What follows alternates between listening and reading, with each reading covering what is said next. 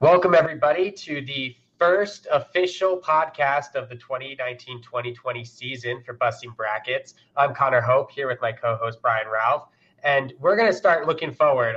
The past couple of podcasts, we've been looking back at the 18-19 season and then looking at some of the draft, both our thoughts before the draft as well as our thoughts after the draft. But it's now officially time to start looking forward and start looking at the next season. Brian, how are you feeling? I'm feeling like it's July and there's not a whole lot going on, so I'm excited to kind of look ahead and dive into this. I know we're still a couple months away, but it's going to be an exciting season. There's a lot of, I feel, balance and parity at the top, and really all throughout kind of the top 25 where it wasn't necessarily that last year, and I think that's going to make for some fun games, particularly early on in the season.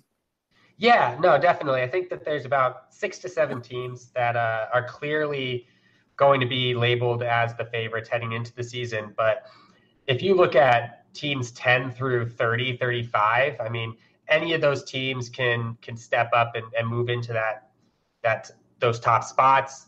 Any of those teams may fall flat on their face. There's a lot of question marks, but there's also a lot to be excited for a lot of those teams in the top 50. Well, I don't even know how good necessarily some of those teams at the top are. Michigan State's going to start at number 1 preseason. As well they should. I have real concerns about their front court depth. They don't have any size. And they're clearly going to be the number 1 team in the preseason. They're going to be really good. I'm not saying they're going to be bad or anything like that. It's going to be fine. But I think there's not that team that kind of doesn't have any holes. And we may see that develop through December and January as we get to see some of these teams play. But with Michigan State being the best team and still having kind of, in my mind at least, a glaring hole, that kind of sets the table for what could be an unpredictable season. Yeah, and I think we kind of discussed that a couple podcasts ago. The loss of Nick Ward going pro kind of threw a wrench in what was presumably going to be Michigan State's championship to lose. But yeah, I agree with you. They're missing out on that front court depth. And there are a lot of other good teams that are either really young or are based entirely on the predicted leap forward that isn't always a guarantee. And so, yeah, I mean, it's going to be a fun season. There's not, outside of Michigan State, there's not that one team I think should be labeled as a favorite. Yeah, I agree. And we'll get into the non-conference schedule here because that stuff's starting to come out in some of those big games, and there's a lot of those big games on tap. But that's what's going to make November and December really interesting is because a lot of these top teams are going to be going up against each other, and we're going to get to see kind of, at least early on, which of the cream sort of rises to the top, so to speak. Yeah, definitely. And I'm glad some of the teams that I have question marks on play each other. Some of the teams that are labeled at the top play each other. And so I feel like the non-conference this year, maybe more so than any other year, is really going to set the tone for where the top teams are. Where, in years past sometimes you got the top 5 teams out of the non-conference, but then once you hit conference play, there was a lot of movement. I feel like we're definitely going to see which teams are going to step up earlier in the season than we did in a couple of years past. And we'll get our first look really the first night of the season with the Champions Classic. There's a legitimate chance that Michigan State, Kansas, Kentucky, and Duke are their top 4 teams in the country that'll all play each other that first night. And I think it'd be interesting to see Duke's young pieces, kind of if there was a group of one-and-done guys with Trey Jones back, can be the team that we think they're going to be. They're not as hyped. They're not as good talent-wise on paper as the group was last year. I think that group would be extremely tough to top, but they may fit better together. I think Matthew Hurt can provide some shooting and floor spacing that they didn't have last year. Kentucky's breaking in a lot of new pieces as well, along with their returners. So that's one of those things where it's going to be, can guys like Ashton Hagen step up and take that next step? What exactly can the freshmen produce? How quickly can they find their roles? We talked about Michigan State, the front court depth, and Kansas. I know Michigan State, as I said, will be number 1 in the preseason, but I would vote for Kansas. I have Kansas as the number 1 team, just with Azubuike coming back, D'Souza coming back. Dotson coming back, and I think him getting ready to take a big step forward. They got some good shooting on the wing with Moss. In terms of a team that doesn't have those glaring holes, I like them the most, I think, which kind of scares me with Bill Self, and we don't know what's coming from the NCAA with them. But I'm excited to see all of those teams sort of play themselves out on that first night. Yeah, no, definitely. And I think that I'm right there with you. I would probably vote Michigan State 1, but Kansas would be a close second. They do have the size, but it's yet to be seen how they make up for some of their big losses this year. So a lot of the second tier teams too. I think we'll see those guys differentiate themselves at the battle for Atlantis, which I know we're both super excited about. That's a absolutely loaded field. You have Southern Miss, which decent team, but sorry, Southern Miss, you're not going to finish anything higher than 8th in that. But then you have teams like Iowa State and Michigan that are rebuilding. No one really knows what to make of them or expect of them. You got teams at the top. You have Gonzaga, Seton Hall, who returned pretty much everybody from last year's team, who I'm really high on. UNC, who's another team who has a lot of talent, led by Cole Anthony. But, again, a lot of young guys and replacing a lot of players. We don't know exactly how they're going to look. And then you got Oregon, who's also replacing pretty much everybody, but has talent. And Alabama, who talent was never a problem with them. It was just, could Avery Johnson get the most out of them? And he couldn't. So now Nate Oates is in there. I think they fit his system pretty well. There's a lot of teams in that field that I think have top 10 upside. Yeah, definitely. And I think that of those teams, obviously UNC, I think, is probably the most talented. And I think they're going to spend the most time in the top 10. But I would put Gonzaga and Seton Hall right on that cusp. I'm not entirely sold on Oregon yet, but Oregon's definitely right in that top 25 conversation for sure. So, yeah, that battle for Atlantis is going to be really fun to watch. I actually, in terms of Seton Hall's non-conference schedule, I'm really excited for that Maryland game because both Seton Hall and Maryland, their projections, top 15, top 10 teams, are based almost entirely on people expecting them to take that next step forward. Oh, yeah.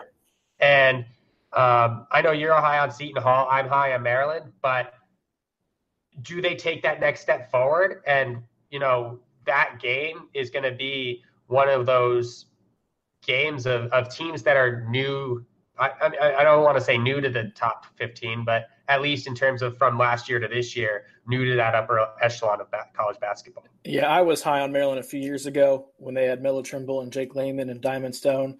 And you're only going to be high on Maryland 1 year before you just come to realize that Mark Turgeon's not going to do anything over expectations with them. That is a game I'm interested to see as well. They played last year, and Seton Hall won, I believe, in College Park, which was big for them to kind of wrap up their non-conference schedule. They had beaten Kentucky last year too, and I think that kind of put them on the map. I think a similar win for Maryland could do the same thing. Seton Hall is a team I'm really interested in because they have all those players returning, including Miles Powell, who I think is going to win National Player of the Year. I absolutely love watching him play. He was the kind of guy who took over every game. You knew it was coming in the second half, that Miles Powell had a run that was coming, and it came every single time. Like it was like clockwork. You could bet on it. I'm hoping he takes that next step forward because I think if he does, the Seton Hall team can be a top 10 team, be a top 3 seed in the NCAA tournament, and challenge for a Final Four berth. But that's going to rely on him taking that step forward and then some of those role players stepping up as well, which, again, will be interesting to see because we just haven't necessarily seen that from this group. And the Big East is going to be tough this year too.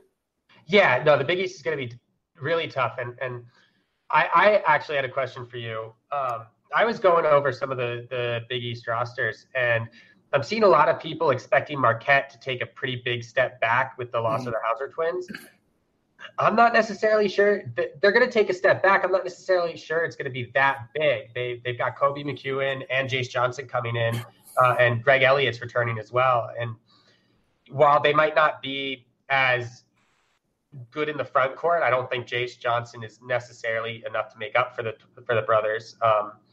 but their backcourt's going to be pretty solid. And I think that they could compete with Villanova and Seton Hall for that top spot in the Big East if it all comes together. I think Villanova and Seton Hall will make a clear separation of themselves from kind of the rest of the group, kind of like Marquette and Villanova did last year. The big thing with Marquette that we'll find out in November, December is if those other guys can make defenses respect them enough to where they don't play everybody on Marcus Howard. Because that was something the Hauser twins did. They made you pay for sending double teams and kind of focusing your defense on Howard. Because Howard is going to get his no matter what. He's that kind of player.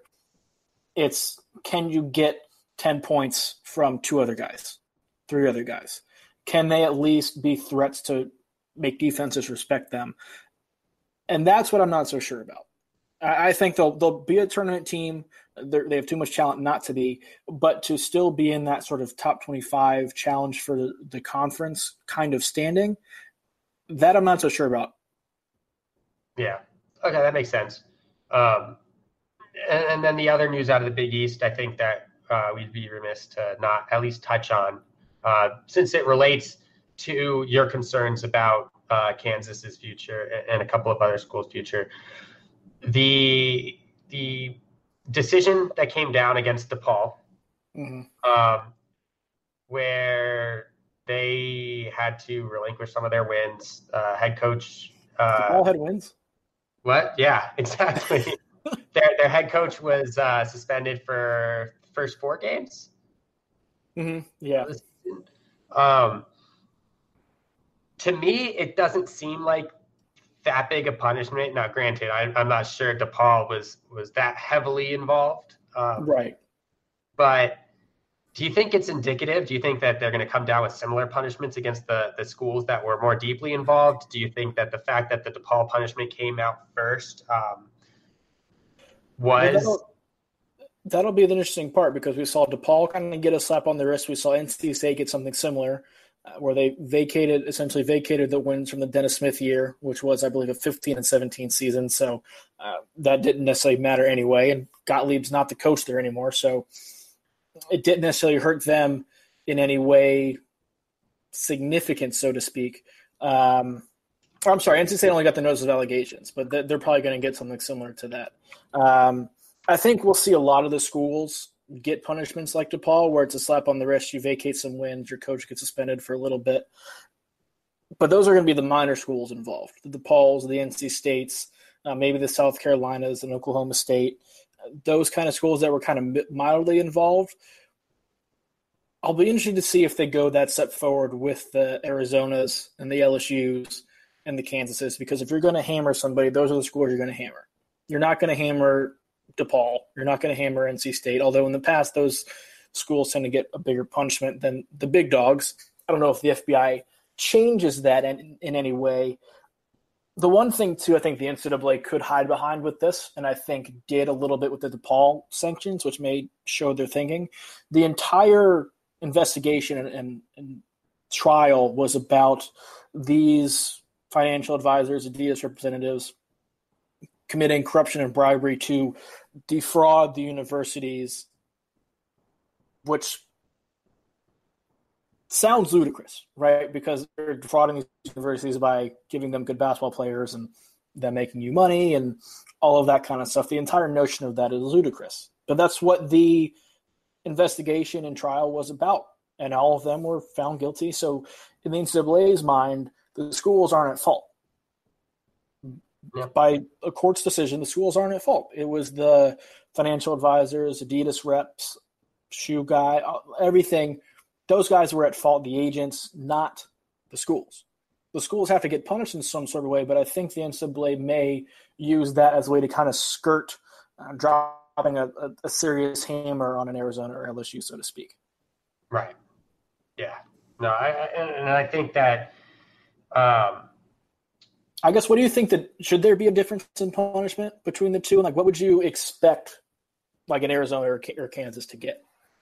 Well, I mean, I don't know if that, and that's what I was kind of getting at, was that I understand that DePaul was probably less involved and they didn't get the same, I guess, benefits out of it that other schools did. And they were in a very successful program. But the fact that they kind of got a slap on the wrist as the first real move in this whole thing by the NCAA makes me think that the other schools are probably going to get more of the same, because their whole argument now is, well, DePaul got that punishment. We're just going to go with that punishment. And some schools, I wouldn't be surprised if before all is said and done, one or two of the schools tries to self-impose the same punishment, because the punishment wasn't really that bad. And so schools that might not necessarily have the same kind of level of success might start self-imposing, or even schools with success that just kind of see it as a way to not have the rest of their recruiting practices kind of looked in on, might start self-imposing as well. What do you do if you're Louisville?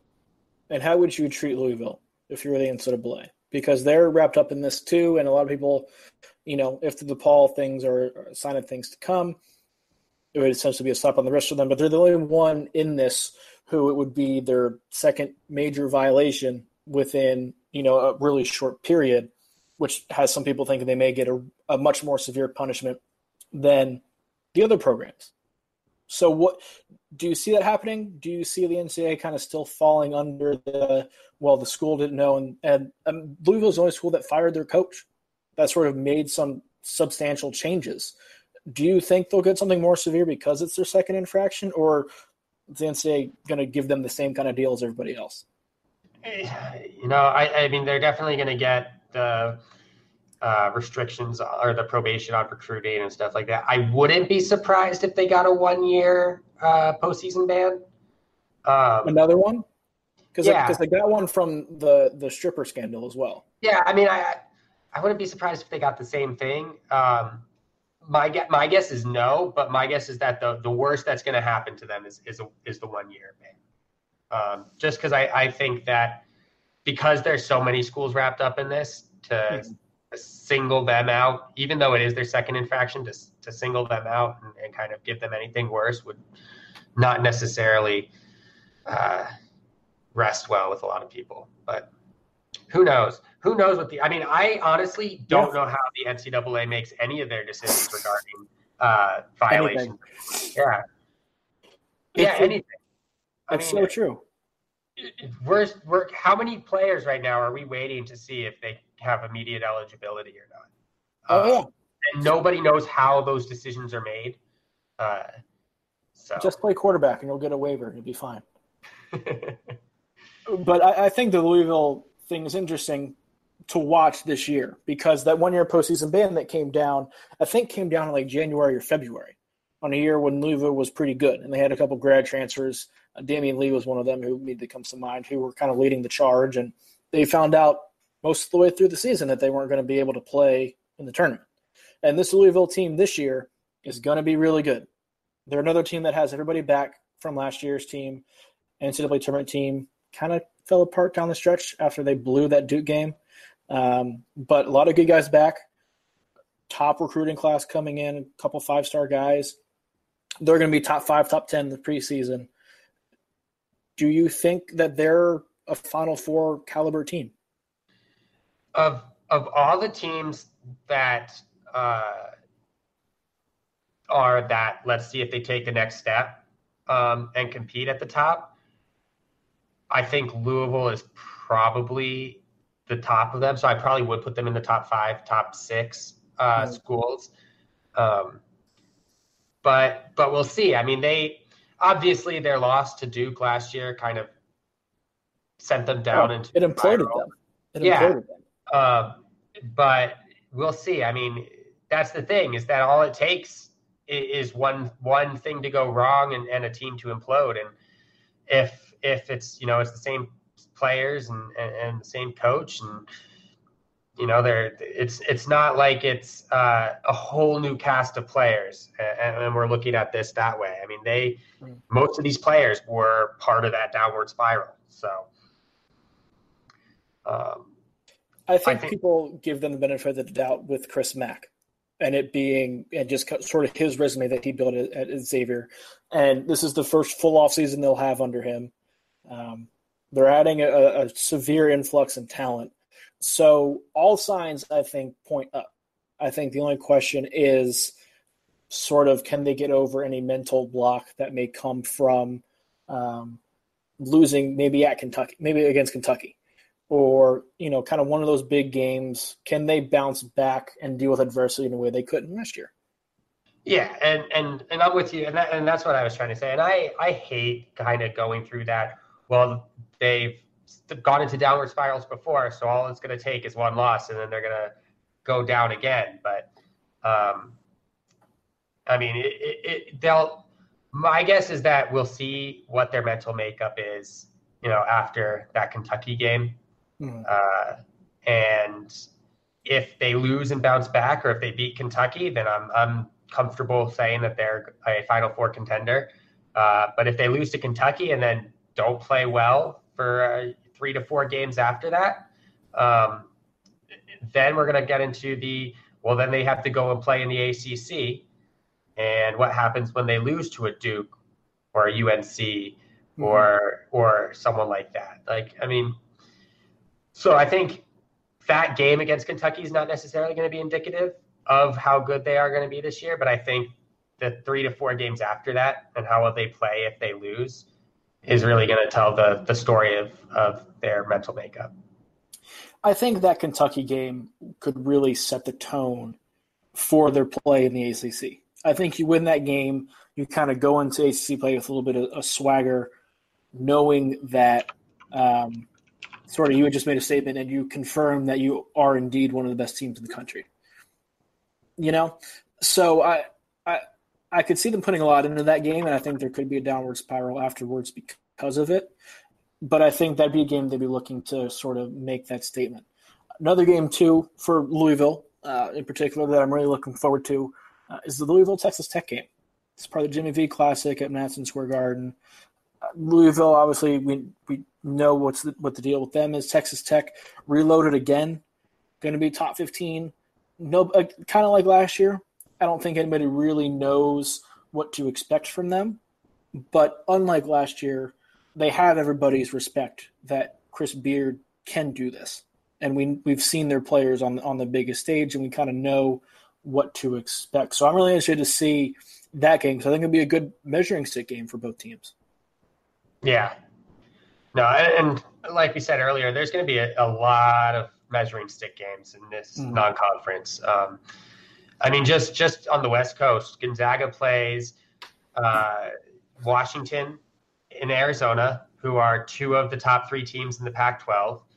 So Utah State plays Florida this year. And obviously, Utah State is being named as one of the mid-majors in the top 25, taking a pretty sizable step forward even from last year where they surprised everyone. And Florida is taking that leap where a lot of people have them in their top 5, top 7 teams. So I love Florida. After getting Blackshear, I'm a huge fan of the roster that they have. Do you think Florida is better than Kentucky? Because that's going to be a big question, I think, heading into the season. Is Kentucky the best team in the conference, or is Florida now in that spot? I think they're both comparable, but I trust Florida's roster a little bit more. I know it's a new team and situation, but I think you kind of know what you're getting from Blackshear. I think you know what you're getting from Andrew Nembhard, Florida's point guard, as sort of his floor. You expect him to take a step forward, but you know sort of what you're getting from him. I think Scotty Lewis, who's Florida's 5-star top 10 freshman, is a bit safer because he's one of those guys who you also know what you're going to get from him. He's super athletic, really good defender, really good in transition, smart player, good passer, not a great shooter or necessarily threat to score sort of just isolation-wise, but knows how to play, and I think is somebody who will settle into his role really well next to Nembhard. I think they'll be one of the better defensive backcourts in the country as well. So I'm picking Florida to win the SEC because I trust them more, but that doesn't mean that I don't think Kentucky is just as talented and could win. I just think at this point in the year, before we've seen them play any games, Florida's the safer team, if that makes sense. Yeah, that makes complete sense. I I actually might go with Kentucky as still the team I would pick to win at least the regular season title. But I think when it comes to head-to-head and in the tournament, I like Florida better. Yeah. But I just think that there's a lot to be said about Kentucky's success, at least in the regular season in the SEC. Yeah, and their home court advantage is better than Florida's, right. I would say. Right. And that always plays a role. That's why Kansas won the Big 12 so many years in a row. That plays a role in regular season races. Yeah. Something you touched on earlier, I kind of want to jump back to real quick. You talked about Utah State being one of the mid-majors, probably going to be ranked in the preseason top 25. There's going to be a lot of those teams this year that are really in the mix. Utah State, team people like. VCU is a team people really like a lot. Davidson as well. What are some of those mid-major teams that you're keeping an eye on that you think could make some noise during the regular season and potentially have to make a second weekend kind of run in the NCAA tournament? So I'm gonna come out pretty hard against St. Mary's. I know a lot of people are putting St. Mary's in their top 25. Is that just because they return everybody? And that's exactly it. Is they return everybody except for the player who I think was the key to them beating Gonzaga. And so you lose Jordan Hunter, who was the only reason Gonzaga had limited success in the paint against St. Mary's. You have Jordan Ford, who I think is the front runner for WCC Player of the Year at a school not named Gonzaga. There you Mr. go. Comes back or is returning from injury, and he was out last year. But there's a lot of maybes for them right now. I'm pretty confident Aaron Menzies gets a 6th year of eligibility for injury, but I'm not entirely sure. And again, he's a solid offensive threat, not a great defensive player. And Logan Johnson, the transfer from Cincinnati, there's some talk that he might get a waiver to be eligible, but that's a little bit less certain, I think. Outside of Jordan Ford, there's nobody on that team that I think has proven themselves enough for me to put them. Well, Malik Fitz has proven himself, but outside of Ford and Fitz, there's no one on that team that screams top 25 roster to me. I think to put it in perspective, had they lost to Gonzaga in the WCC tournament, they wouldn't even be sniffing the top 25. Yeah, and let's give some props to Randy Bennett for scheduling games outside of the state of California in a conference. Yeah, that's another game. I think that's another game that'll be a lot of fun. Is when they take on Arizona State, a game that got canceled last year. That game in Phoenix, I think, is going to be a lot of fun because Arizona State too is another team that I don't think anybody's really sure what exactly to make of them. Yeah, I mean, I think that if you look past the top 3 teams in the Pac-12, there's a lot of questions. Colorado is one of those teams. They return. I think they were at least top 3 most minutes in the country. Have the player that I still think is probably the best point guard on the West Coast. And they have they're just a tough team, but can they take that next step? Can Andy Enfield get USC's talent to play to its talent level? Does Mick Cronin make an immediate impact for UCLA? So, and Arizona State, can they continue to be that team that kind of just sneaks into that top 3 or 4 in the Pac-12 and finds a way to make the tournament? If I had to guess, I would say the Pac-12 probably gets 4, maybe a 5th team, if that 5th team is like one of those last 4 in. Mm-hmm. But I think Oregon, Arizona, Washington, they're safe. They're probably going to be tournament teams. And then you've got 4 or 5, even Oregon State. You've got like 4 or 5 teams that are battling for 1 or 2 more bids. How would you rank those top three teams? Because I think all of them have very obvious upside. You have two fantastic freshmen at both Arizona and Washington. Oregon has a great group of incoming talent as well, and they still have Peyton Pritchard, who's going on his 15th season in Eugene. Who do you like? How do you see those three kind of stacking up against each other? I'd probably, if I had to rank them right now, I'd go Arizona, Washington, Oregon. Okay. I think Oregon's going to have kind of that same issue that you said about Michigan State. They're not that deep in the front court. And there's a lot of, can they make that leap? I mean, Shakur Houston from UNLV is a solid pickup. He'll be ready to play right away. And then they've got Francis Okoro. But behind them, they have three freshmen, and none of them are blow your socks off freshmen. So it's going to be interesting to see how they fit in. I think Oregon has a solid backcourt. So it's really up to those key players in the front court and how they can step into their positions. Because to get Anthony Mathis from New Mexico to play alongside Peyton Pritchard was one of the more underappreciated moves, I think, of the offseason. Just to kind of fill in that role as a second option. I'm going to say on the West Coast, is Andy Enfield coaching for his job?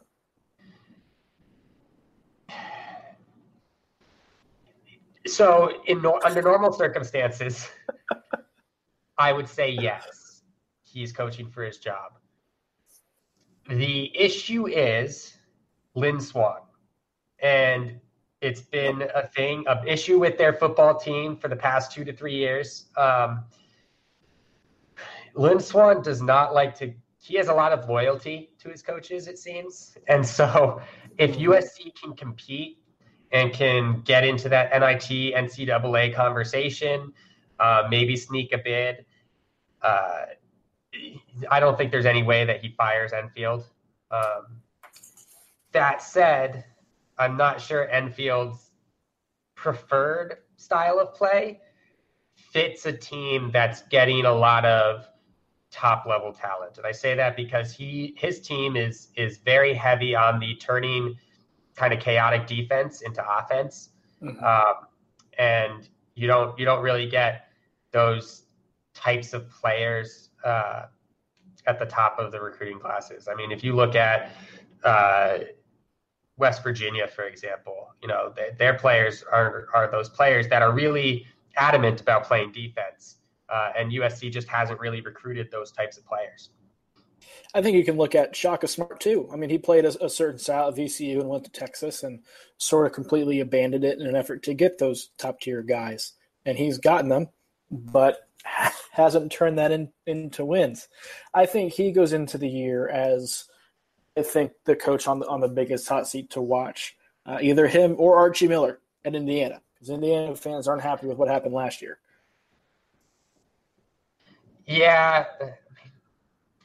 and that's the thing I absolutely can't stand is that it makes zero rational sense to me why Archie Miller's on the hot seat right now. But knowing UCLA fans and drawing that kind of congruency to Indiana fans, I could see why they would want him on the hot seat. Well, those schools are, I think Indiana fans more than UCLA fans. Just because of how rabid their fan base is. Although UCLA fans have high expectations, I don't think show it the same kind of way with the same kind of passion I think it's Indiana fans do. I think in a sense, both schools are thirsty to get back to blue blood kind of status, just being relevant nationally. And in Archie Miller's case, I think he's become somewhat of a victim of his own success, so to speak. And not that he's had a ton of success, but relative to the expectations. His first year, they weren't a great team, but they were better than they were expected to be. And then started last year 12-1 or 12-2, something like that. And they were ranked in the top 20 and had their 5-star guy in Romeo Langford, and things were on the up and up. And for it to collapse the way it did given the point where he had gotten expectations to, I think played as big of a factor as anything in terms of the perception of him now. Because, if they had a down year last year and finished with the same record this past year that they did, I don't think people are talking about it. But because because he exceeded expectations for a year and a half, that last half of the year was much more catastrophic than it would have been otherwise. Do you think that, and maybe it's just me being optimistic, but and I'm not one to say addition by subtraction, but do you think that the fact that they might be playing more of a balanced attack rather than having Morgan and Langford take up over 50% of the possession time?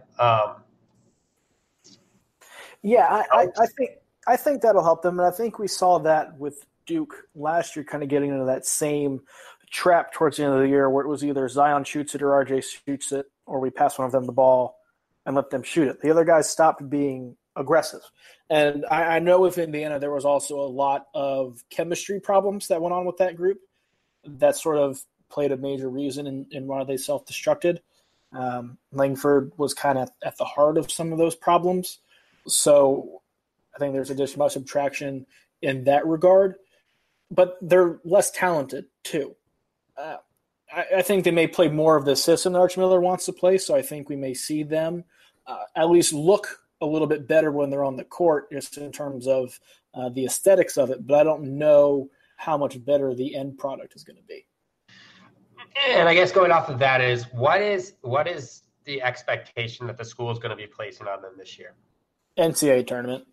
I think a lot of these coaches that are on the hot seat, it's NCAA tournament or bust.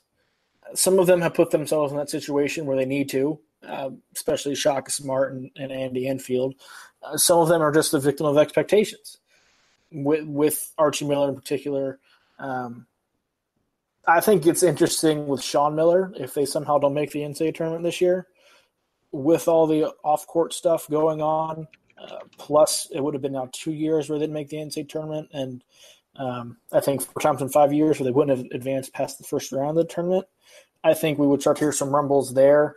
A couple other places I think you'd start to hear some rumbles as well if they were to miss the tournament. But, again, some of that's warranted, but in Archie Miller's case, it's just come to the territory of being a school like Indiana, right? They expect to be at least in the tournament every year. Yeah. And if Tom Crean's good at Georgia or better at Georgia, which he may very well be with Anthony Edwards this year, that's only going to raise the stakes even more for Miller because they're going to be looking at sort of what they gave up to get him. Not that Crean should have stayed because his time was done there, but there's always a little bit of that ex-girlfriend kind of deal. Yeah, no, definitely. And kind of looking at Crean in Georgia, I'm not necessarily sold that they're as good as the hype surrounding them is. What are your thoughts on that? I mean, I think that a lot of their hype comes from the fact that they got Anthony Edwards, and not necessarily that the team itself is as good as people are making them out to be. They got some good recruits in there along with Edwards, not the kind who can make the significant impact of, like the group at Memphis is going to. And I find it amazing we made it this far without talking about Memphis and everything that they have going on this year. But if Nick Claxton came back, I think then we'd start to see the hype train really going, and I think it would have been warranted because I think him and Anthony Edwards would have been a really potent duo. But I don't think you can blame Claxton for leaving. And I think that may have tempered expectations a little bit there. But honestly, because it's Crean's second year, and as long as Georgia football does well and either wins the SEC or makes the college football playoff, they're not going to care. It's just – at that school, they're not going to care. I'll tell a story. I looked at going to Georgia for college, and this was back in 2008 or 2009 when I went and looked at the school. And it was the summer right after – it was summer 2008, yeah. The summer right after maybe it was 2009, but it was the summer right after Georgia won the SEC tournament. And it kind of gone on that run where they won 2 games in a day, and there was the hurricane that came through, and They got an NCAA tournament berth by winning the SEC tournament in dramatic fashion. We're touring. We're driving by on the tour bus, driving by the basketball stadium. And we had just gone past the football stadium, and they were talking about the football team and everything with that. And we're passing the basketball stadium, and the tour guide's like, this is, blah, blah, blah, blah. It's where our gymnastics team plays. And they're one of the best women's gymnastics teams in the country. Move on. The basketball team had just had probably its crowning achievement of the past decade, and there was no mention of it with the school. So expectations can be high, I think, in terms of the way we look at what we may expect George to do. But internally, I don't think Crean's going to feel any kind of pressure. Right. Sorry to get off on that tangent, but Perfect. Yeah, no, I just there are some teams that I think people are expecting to take a huge step back that I'm not necessarily sure are going to be that much of a step back, and then some schools that I think people are expecting a little bit too much from. I think the team that and I hadn't really even heard about them until this past week when someone, I forget who it was, released their list of 3 new head coaches at new destinations that are going to make their NCAA tournament. And one of them was BYU and Mark Pope. Interesting. And I don't know if they were saying 3-bid WCC, which is never going to happen, or if they were saying that BYU was going to take St. Mary's bid. I think that's a possibility. I think it's a possibility. I think that it'll be interesting. They don't really have a true point guard. TJ Haas kind of plays that role, but he's so much of a shooter that sometimes it can become an issue. The fact that Nick Emery retired after his 85th season with the Cougars was pretty big. I'm pretty sure he played with Jimmer. Yeah, because he was, for as much as people couldn't stand him, he was their best perimeter defender. He gave people plenty of reasons to not be able to stand him, too.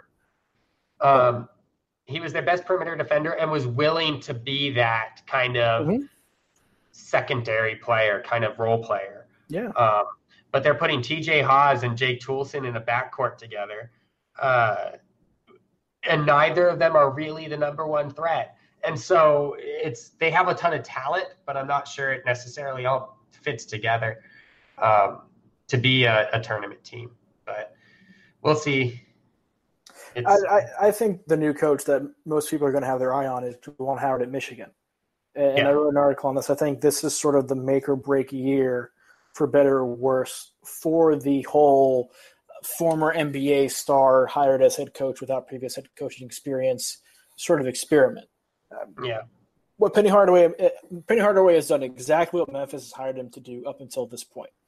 Overexceeded expectations in year one. They weren't high expectations, but he exceeded them. Landed top recruiting class.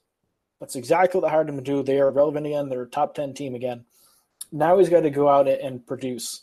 And I think if he doesn't do, his ability to do that or not will be, I think, the first indictment on whether that will specifically work or not. Yeah. I think Patrick Ewing's in the same situation with Georgetown, where I think he's done a great job these first 2 years. He hasn't made the splash that Penny Hardaway did, but Georgetown's gradually gotten better. He's increased the talent level dramatically. I love James Akinjo. I think he's going to be one of the breakout players in the country this year, their point guard.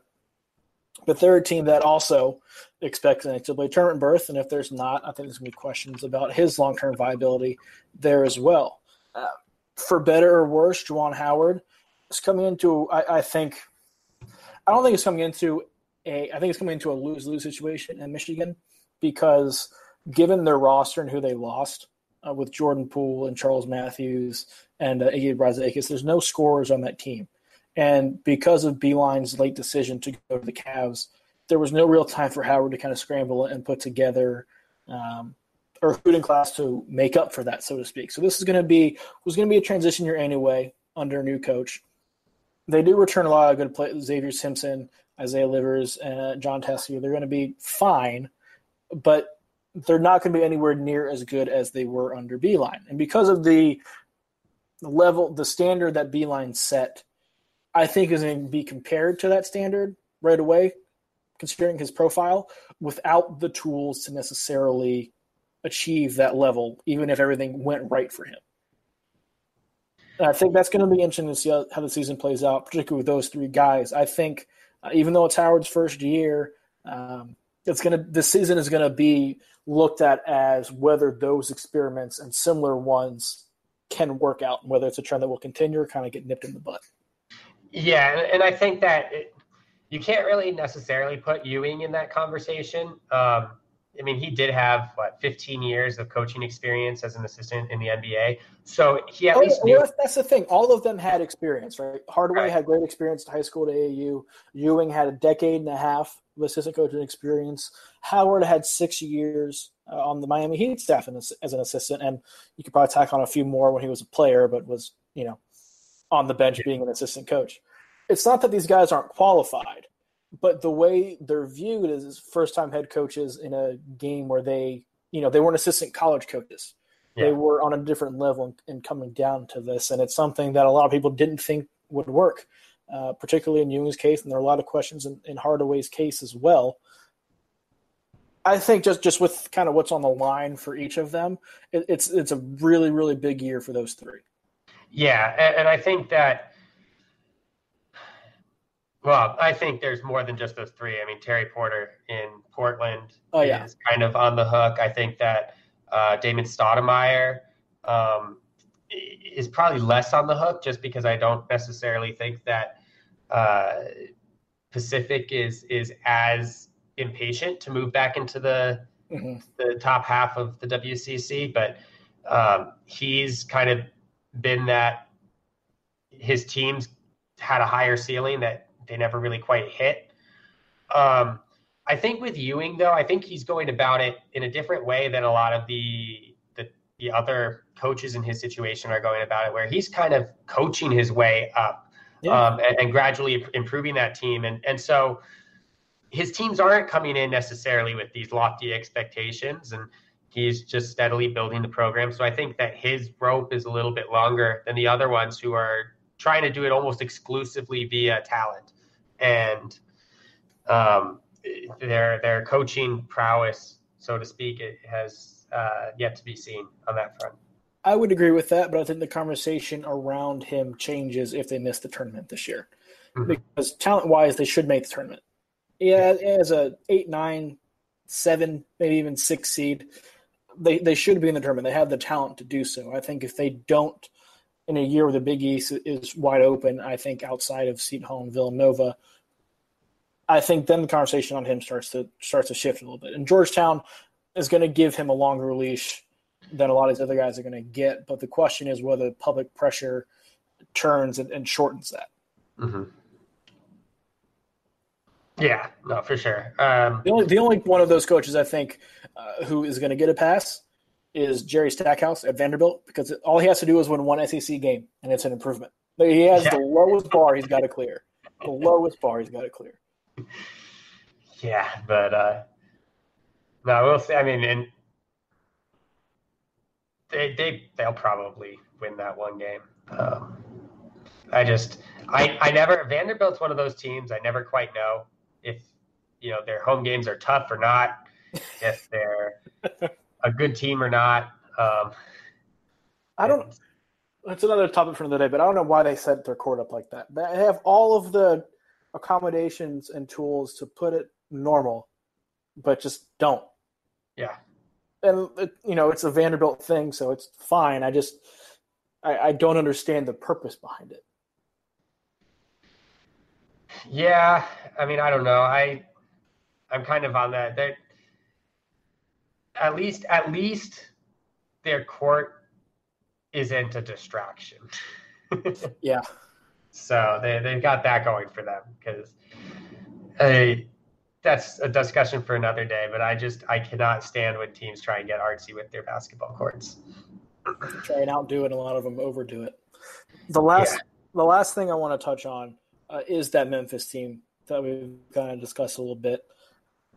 They have some returning talent, but not a ton. They're pretty much going to be relying on exclusively freshmen.